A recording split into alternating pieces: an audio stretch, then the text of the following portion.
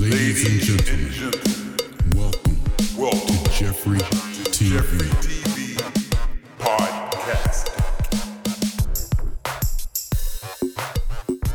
Oh, did I say anything about Texas? Yeah, about tickets to the game. Dallas and Pittsburgh. In Texas. I'm gonna be in Texas 5 days after the election.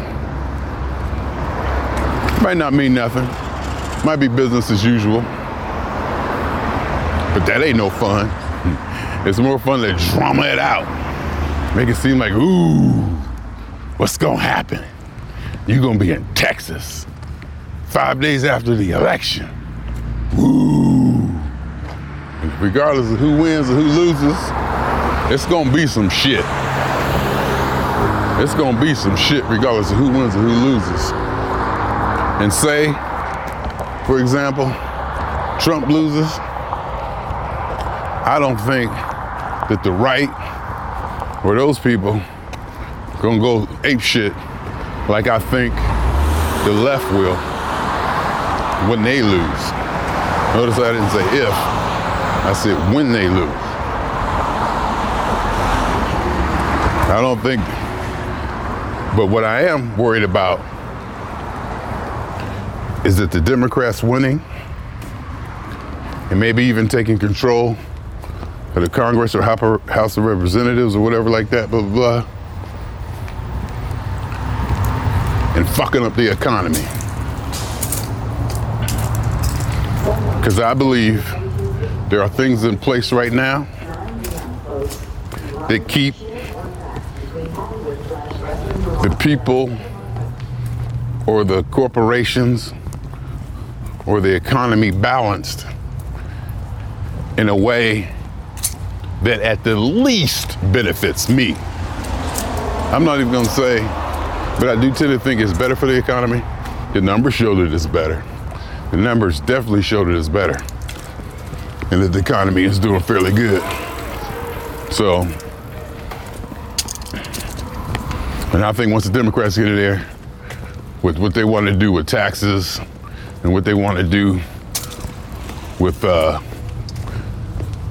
socialism and making this free and making that, and making adjustments here, taxing the rich, it'll make it unstable.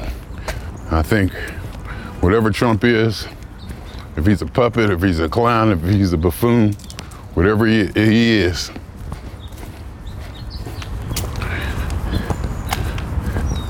to put it crudely, I believe the power brokers who deeply, deeply, deeply run the economy of this country and invest in it, and he aligns with their philosophical beliefs as far as business goes, and they're comfortable investing and keeping their money in the economy. As where the Democrats come, they may pull back and say, all right, here we go. And I'm like James Carville, it's the economy, stupid. So, how much I got? 16 minutes. So I'm gonna be in Texas, down at that big, beautiful stadium after the election, 5 days after the election, November 8th. That's gonna be fun. Go make something out of it. Drama. That's the place where they shot Kennedy. Try to make some kind of conspiracy thing like that too. Just hype it up. What's life without hyping it up? Especially politically. There's a lot of stuff on the left that they just take for granted is good for everybody. And they just take for granted that it's what everybody wants, that it's healthy for everybody. And they need this. I always thought that the right would be the one to push Jesus and this and that and restriction on us. But it's the left with this new age, woke, super liberal, environmental thing. And regardless if they're right or wrong, you can't push it down people's throats. People have the right to disagree. And you let the consequences fly where they may. And this cancel culture where you cancel out opposing voices. That's not good either. I'm not saying the left does it more than the right.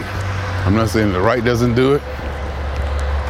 I'm just saying right now, climate that's prevailing in my sphere of everything, the left and these social justice warriors is completely out of control. Well, not completely out of control, but they're going too far. And this whole Black Lives Matter, all over every NBA game, NFL, everywhere you look, seminars about reach out and inclusion. It's too much. It's statements over impact. It may have an impact, and it may be good to give some, have the dialogue, have people talk about it. But if you ask me, the people you're trying to reach ain't listening to it. You're preaching to yourself. And then this whole white guilt thing about teaching white people how to feel guilty about racism and what they got. Fuck that. I'm telling you now, if I was white, y'all have to kiss my white ass. Flat out. I ain't taking none of that. I got what I got. Even if my granddaddy stole it from yours, it's mine now. Shut up. Get yours.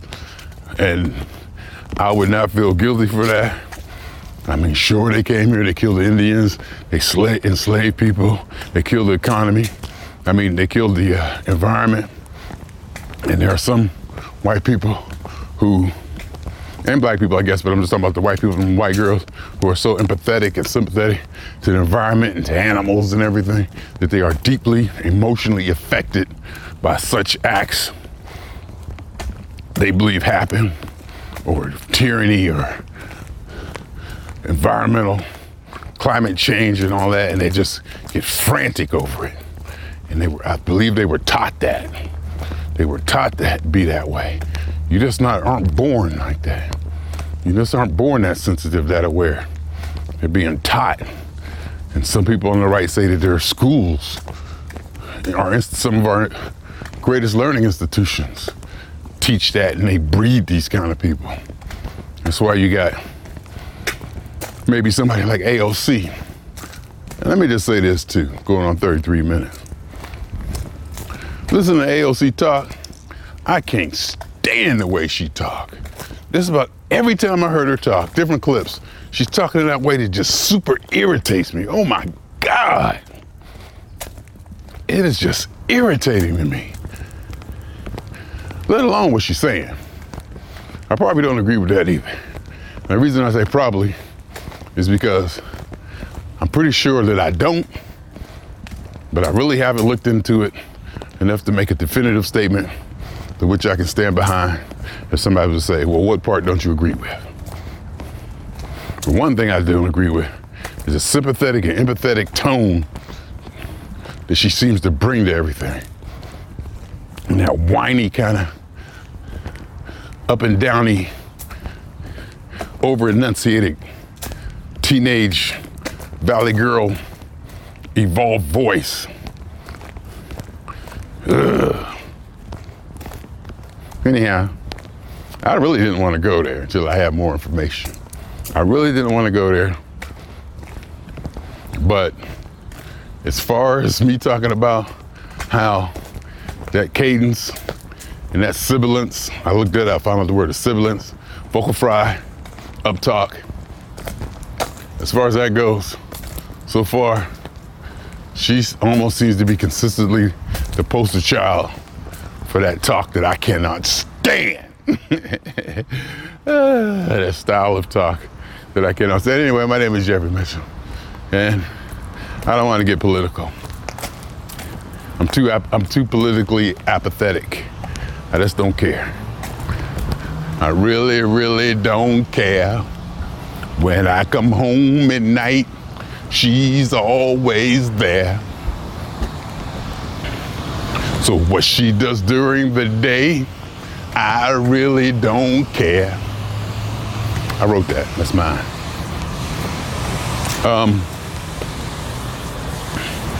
Yeah, I'm politically apathetic. But I think what does bug me is the lack of discourse and the responses and the emotional tirades and the lack of communication and discussion. That part bugs me. Where people can't actually talk. You see people, oh, I ain't gonna say, I don't want to bring this. I saw, okay, I gotta say this one more. I saw two instances of people who made a reference about coming onto their Facebook page and maybe saying something that's an opposing viewpoint or voicing an opinion that opposes what they may or may not have just posted. And it was said in a manner, one of them said, I don't come on yours and do it. Number one, it's not your page. And I don't mean that in the sense that it's Facebook page. It's not a page, it's a wall. It's built that way to have these discussions, to interact. That's the whole reason for it. Now, if you want to police who comes on there and what they say, that's different.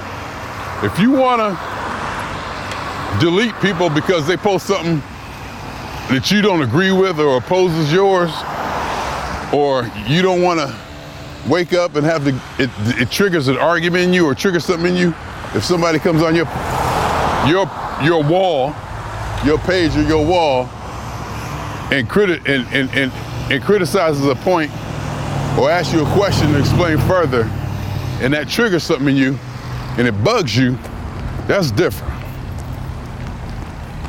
But to me, and the two people who did it seem to be, I don't want to say progressive, or they seem not to be, they seem to be modern, almost people I look to be fairly progressive socially, social media wise, but that, you can't, to me, I've never done that. I never blocked anybody for their opinion. I block people for their aggressiveness. You can come on my wall, say what you want. We can bang it out. I'll either ignore you or I'll just come back strong enough, hopefully, to make you realize how wrong you are. I'm joking, that's a joke. But to say, two people come and say, actually, don't come on here, don't come on my page, doing this. I'm like, what? You posted something. I posted a question, not even making a statement or anything, a question. I posted a question, or I stated my opinion. One of them was like, don't be coming up here spreading information, it's bad information. I was like, spread information? I just stated my opinion. I said, is that illegal? Am I allowed to do that? I'm like, and that's the part that bugs me. That's the part that I'm more worried about than any Biden or Trump or Democrat or Republican. That breakdown right there. Anyhow, looks like I'm coming up on 40 minutes. This is a long one. So we're gonna go from there. Looks like I'm coming up on 40 minutes. So I'm gonna break it down. As soon as this car go by, I'm gonna walk across the street. And then, what was I saying? Oh, yeah. All right, I lost my train of thought.